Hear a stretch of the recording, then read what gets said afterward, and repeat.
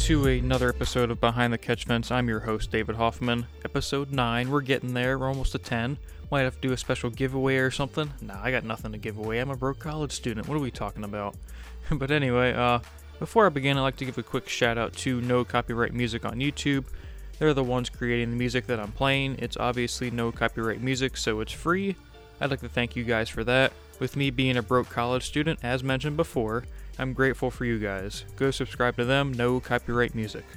On today's episode, we got the Honda Indy Toronto race recap. I'll go over the race, give you the results, the standings overview, winners and losers of the week, which there is a surprise number 1 winner this week. I can't wait to tell you guys about that. My race reaction, I'll talk about Robert Wickens' amazing comeback to get into that Acura NSX and lead the field around the pace laps. I'll give some other news that's going around the IndyCar world, and a little segment of Shut Your Fuel Cell, because there weren't a lot of stupid people on Twitter the past couple days, so, I'll commend IndyCar Twitter for that, and then I'll give us a quick little spiel for Iowa on Saturday night. So let's get right into it. In the Honda Indy Toronto race recap, Indy 500 winner Simon Pagenaud was on pole with 5-time champion Scott Dixon alongside him. Robert Wickens would pace the field in an Acura NSX equipped with hand controls. The Canadian would get a roaring applause from his hometown fans, and there will be more on that later.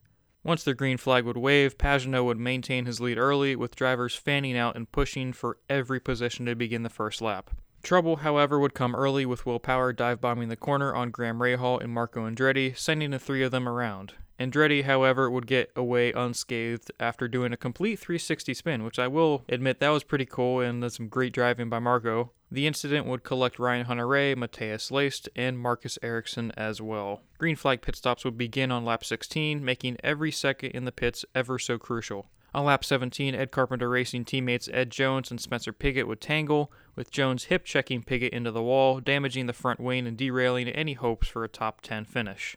Intense green flag action would take over the race, with every green flag pit stop being the decider between a spot gained or lost on track. Lap 66, Sebastian Bourdais would stuff his Honda into the tire barrier while running in 7th, however, no caution would fly and Bourdais would drive away. 2 laps later, Takuma Sato would be forced to come into the pits while running 5th due to a mechanical issue, and his Honda would catch fire, forcing him to call it a day. With 4 laps to go, points leader Joseph Newgarden would tank slap the outside wall coming onto the front straightaway. Newgarden would limp his way around the track in the remaining laps and manage to bring it home in 4th.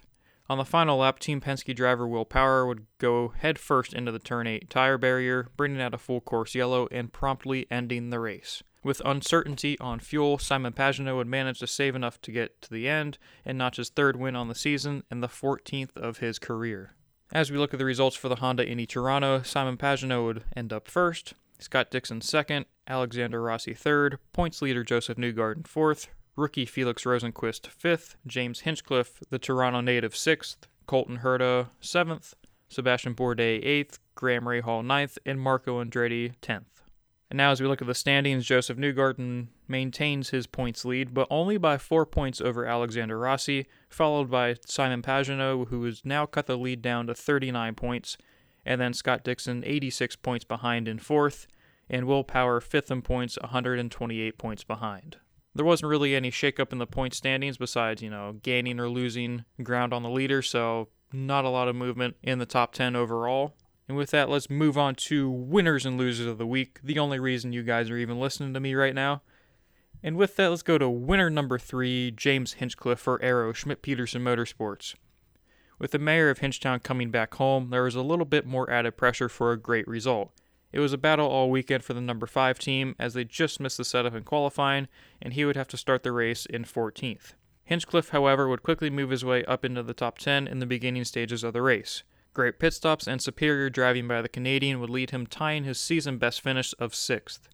What impressed me the most with Hinchcliffe's drive on Sunday was the fact that he was able to gain the second most positions from his original starting spot of 14th.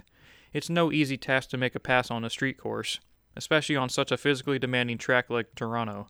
Despite not scoring a top 5 finish this season yet, Hinch and the Arrow Schmidt-Peterson Motorsports team have to feel pretty good where they're at right now.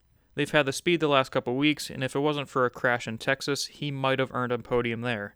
With Hinchcliffe being the defending race winner in Iowa, And with some momentum on his side, expect yet another strong performance from Hinch on Saturday night. Winner number 2, Simon Pagenaud for Team Penske. It's been well documented how Pagenaud completely turned his 2018 fortunes around.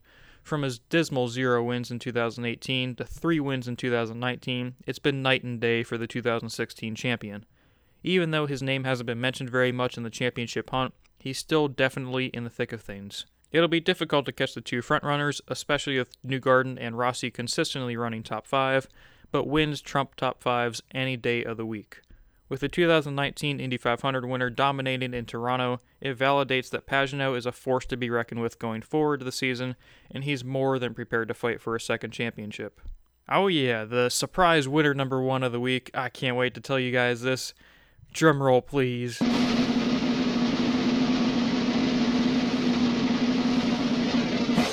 Felix Rosenqvist for Chip Ganassi Racing. Freaking finally! Felix Rosenqvist's saga in the winners and losers segment has officially come full circle. From the lows of being number 1 on the losers list to now being winner number 1 is nothing short of remarkable. Man, I'm going to get emotional over here. Whew. Alright, enough with this emotional garbage. Let's get back to the race. Rosenqvist had by far his best weekend in IndyCar. He was in the top 5 for every single practice session, qualified 3rd for the race, and ran solidly in the top 10 the entire day, finishing 5th. I feel like Rosenqvist is starting to get into a rhythm of things, and he's beginning to show how good he can be. These past 2 weeks have been nearly flawless for Rosenqvist and the number 10 Chip Ganassi Racing team, and for the first time in a while, his place at CGR seems to be more secure than ever.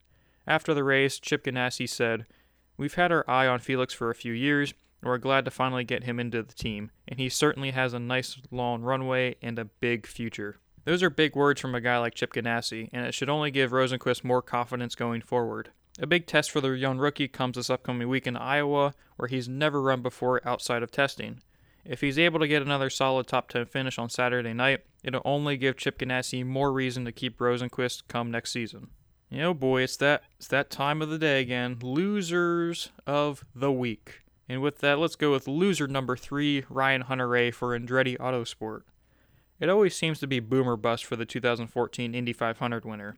If he's not winning or competing for podium finishes, he's either crashed out or having car failures. I feel like that's a big reason why he seems to fly under the radar so much every year. On Sunday, he would be plagued by bad luck once again. Hunter-Reay started back in 11th, and on lap 2, he would get tagged in the back while trying to avoid Will Power and Graham Rahal's incident. That slight contact would set Hunter-Reay back to 18th in the running order. He would only be able to muster a 16th place finish out of it.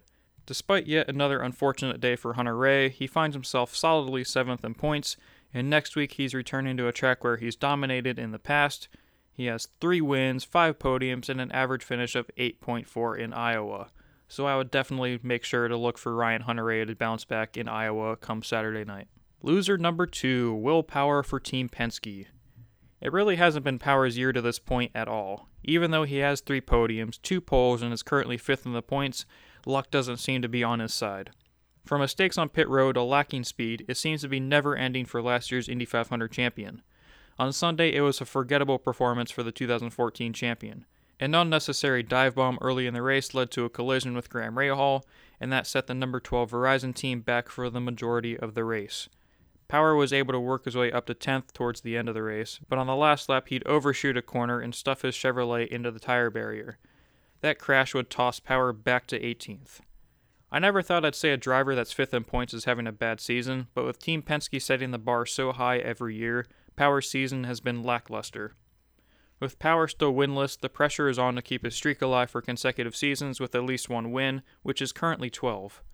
I have no doubt Power can get it turned around before season's end, and with tracks that he's won at before still to come like Mid-Ohio, Pocono, Gateway, and Sonoma, I like his chances to reverse the bad luck. Man, loser number 1. I really don't want to do this to him, but loser number 1 is Takuma Sato for Rahal Letterman Lanigan Racing. 2019 has by far been Sato's best season in IndyCar, and honestly, he hasn't gotten the credit he deserves. Currently 6th in points, Sato's been able to notch 3 podiums, 2 poles, and 1 win to this point. In Toronto, Sato was primed to get another top 5 finish this season, but unfortunately, with around 20 laps to go, his Honda would literally catch fire. The fire would force Sato to call it a day, and he would wind up dead last. It's been great to see Sato finally have a solid season, and I feel Rahal Letterman Lanigan Racing has been the perfect fit for him. Sato is one of those drivers you want to root for because of how much passion and drive he has. He's a racer through and through, and you know he's going to lay it out all on the line every week. His motto, no attack, no chance, perfectly sums up his driving style and makes watching him compete so thrilling. Sato really shouldn't be on this list, but mechanical issues can easily make a great day turn into a terrible day. I wouldn't be surprised if Sato finds victory lane once or twice before the end of the season, especially with tracks like Iowa and Portland still to come. Now going back to the overall race in Toronto, one thing that stood out to me is what Will Power had to say about the difficulty of passing on Sunday and the competitive level in IndyCar. In quote, "Everyone's so good now, it's just so hard to make anything up. Less yellows, less mistakes. You have to make a pretty good move when you're out for a pass. It's hard to get a run on someone. It's actually more of a product of everyone's good." End quote. Yeah, I completely agree with Will Power there. The race tested the driver's skill level all race long and was so entertaining to watch. The thing that makes IndyCar stand out the most from any other motorsport is the fact that it doesn't need to have a photo finish or a frantic battle for the win every single week. IndyCar is the only sport that can make a driver dominating the entire race fun to watch. In Formula One, I've never seen a more boring and bland form of racing in my life. This past week, Lewis Hamilton won yet again to notch his 7th win in the season, and it wasn't fun to watch at all. NASCAR has had its fair share of great races and finishes this season, but it still lacks the aspect of pure racing and entertainment. Simon Pagenaud dominated the entire race in Toronto, but there was so much action around the track that it didn't hamper the overall race. Before the race, Alexander Rossi said Toronto is the toughest street course by far, and with the new Firestone compound they brought to the track, there was less rear grip, making it even more difficult to hang on to the race car. Fans want to see pure speed, borderline out-of-control chaos racing. We saw that for 85 straight laps in Toronto. The helmet cameras NBC continues to give the fans week in and week out have been outstanding for the sport. The cameras put the fans in the driver's seat and help show the pure speed and intensity that the drivers go through on each and every lap. With the violent bumps all around the track in Toronto, it made those battles around the track about as intense as can be. I sound like a broken record, but the product IndyCar continues to put out on the track is second to none. Now going back to the Robert Wickens story, it was honestly a special moment that IndyCar fans will remember for a long time. He looked like a kid on Christmas, and he was back in his happy place. Since his horrific injury, it's been an uphill battle to say the least. Through all the setbacks, Wickens' goal hasn't changed. He's going to get back in an IndyCar, and with Arrow equipping the Acura NSX with hand controls, it's the start of something that will make Wickens' goal come to fruition. Arrow Electronics is doing something that is revolutionary, and Wickens' goal of competing in an IndyCar next year seemed more likely than ever before. In a press conference over the weekend, Wickens said, "I was able to get a couple practice laps in yesterday, and it put a huge smile on my face. Just to think how fortunate I am, one, to have such great partners around me to make this happen. Racing is my dream. It's my passion. It's all I want to do." Obviously, there's still a lot of rehab that he has to go through and multiple obstacles that he has to get over, but it gives Wickens confidence and optimism that he can get through those lows and come back. Moving on to some IndyCar news, not a whole lot, but Sage Karam will be back in the number 31 Smart Stop self-storage Chevrolet for Carlin Racing at Iowa Speedway. Team principal Trevor Carlin said, "We were very impressed with Sage's steady progression throughout the Toronto race weekend and his willingness to learn and adapt. The fact that he hadn't been on a street course since 2015 and he was still able to come right out of the gates confident and constantly improving every session was extremely impressive." Alongside Karam, Connor Daly will be back in the number 59 Gallagher Chevrolet for Carlin as well, making it an All-American lineup in Iowa for Carlin Racing. That's awesome to see those guys getting more opportunities in IndyCar because they both have a whale amount of talent. And if they just need a couple more opportunities, and I think they're going to start to really show out what they can do if they have the equipment around them. I think the biggest thing I'll be looking for is how Sage Karam is able to adapt because Iowa arguably has been his best track. He had his only IndyCar podium back in 2015 at Iowa, and he's always been able to show out at that little bull ring of an oval, so I think it'll be fun to watch Sage Karam and see what he can do, especially with it being a Saturday night race and it'll be a 2-lane groove racetrack. So maybe we can see Sage Karam get a top 15, top 10, who knows. But also for Connor Daly, it's more experience for him, and I feel like he's going to be able to excel and he's going to push the limits of what Carlin Racing can do. And I won't be surprised if both of these guys are near the top 10 by the end of the night. Oh yes, your favorite segment is back. Shut your fuel cell. Dumbest Twitter comments of the week. It is officially back, y'all.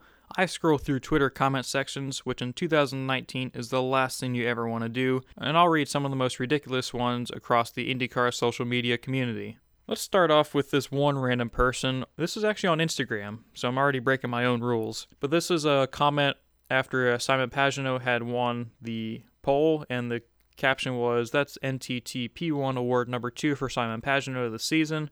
And this person, I'll call him Stewie. Stewie said, "What does that mean? He put it on pole?" Yeah, what do you think it means? I mean, it literally says P1 Award. And I feel like anybody that watches IndyCar knows what the NTT P1 Award is. It's pole winner. That's just stupid. I mean, I hate these kind of random comments that, wait, what does that mean? He's on pole? No, he's starting last. That's what it is. You freaking idiot. I don't understand how people can be like so out of the loop per se and not understand a simple P1 award. I wonder what that means. I don't know. P1, what does that mean? Position 1? Yeah. Next up is another Instagram comment. Man, I'm really breaking the rules today.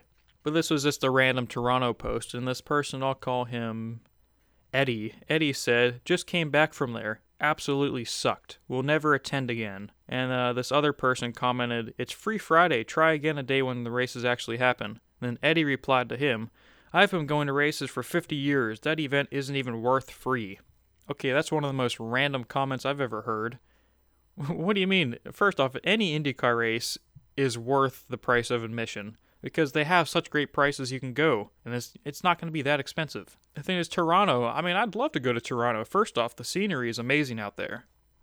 Such a clean city. I need to head there eventually. But the action all weekend, it looked fun, it looked exciting, and I don't understand how people can think that it wasn't even worth going free. I don't know. When I read the comment, it's like, I've been going to races for 50 years. What do you mean the event isn't worth going for free? This seems like one of those, the old geezers that's like hates everything, and it's like, it's not even worth going to. Screw this, screw that. My life sucks, whatever, blah, blah, blah. He might have been pissy about being out in the sun or something. Who knows? I'm pretty sure like 99% of people that went said it was a great race and they would have loved to be there. That's an ill-advised comment that didn't, it was just it was really dumb. So shut your fuel cell, Eddie. Here's the final Twitter comment this time.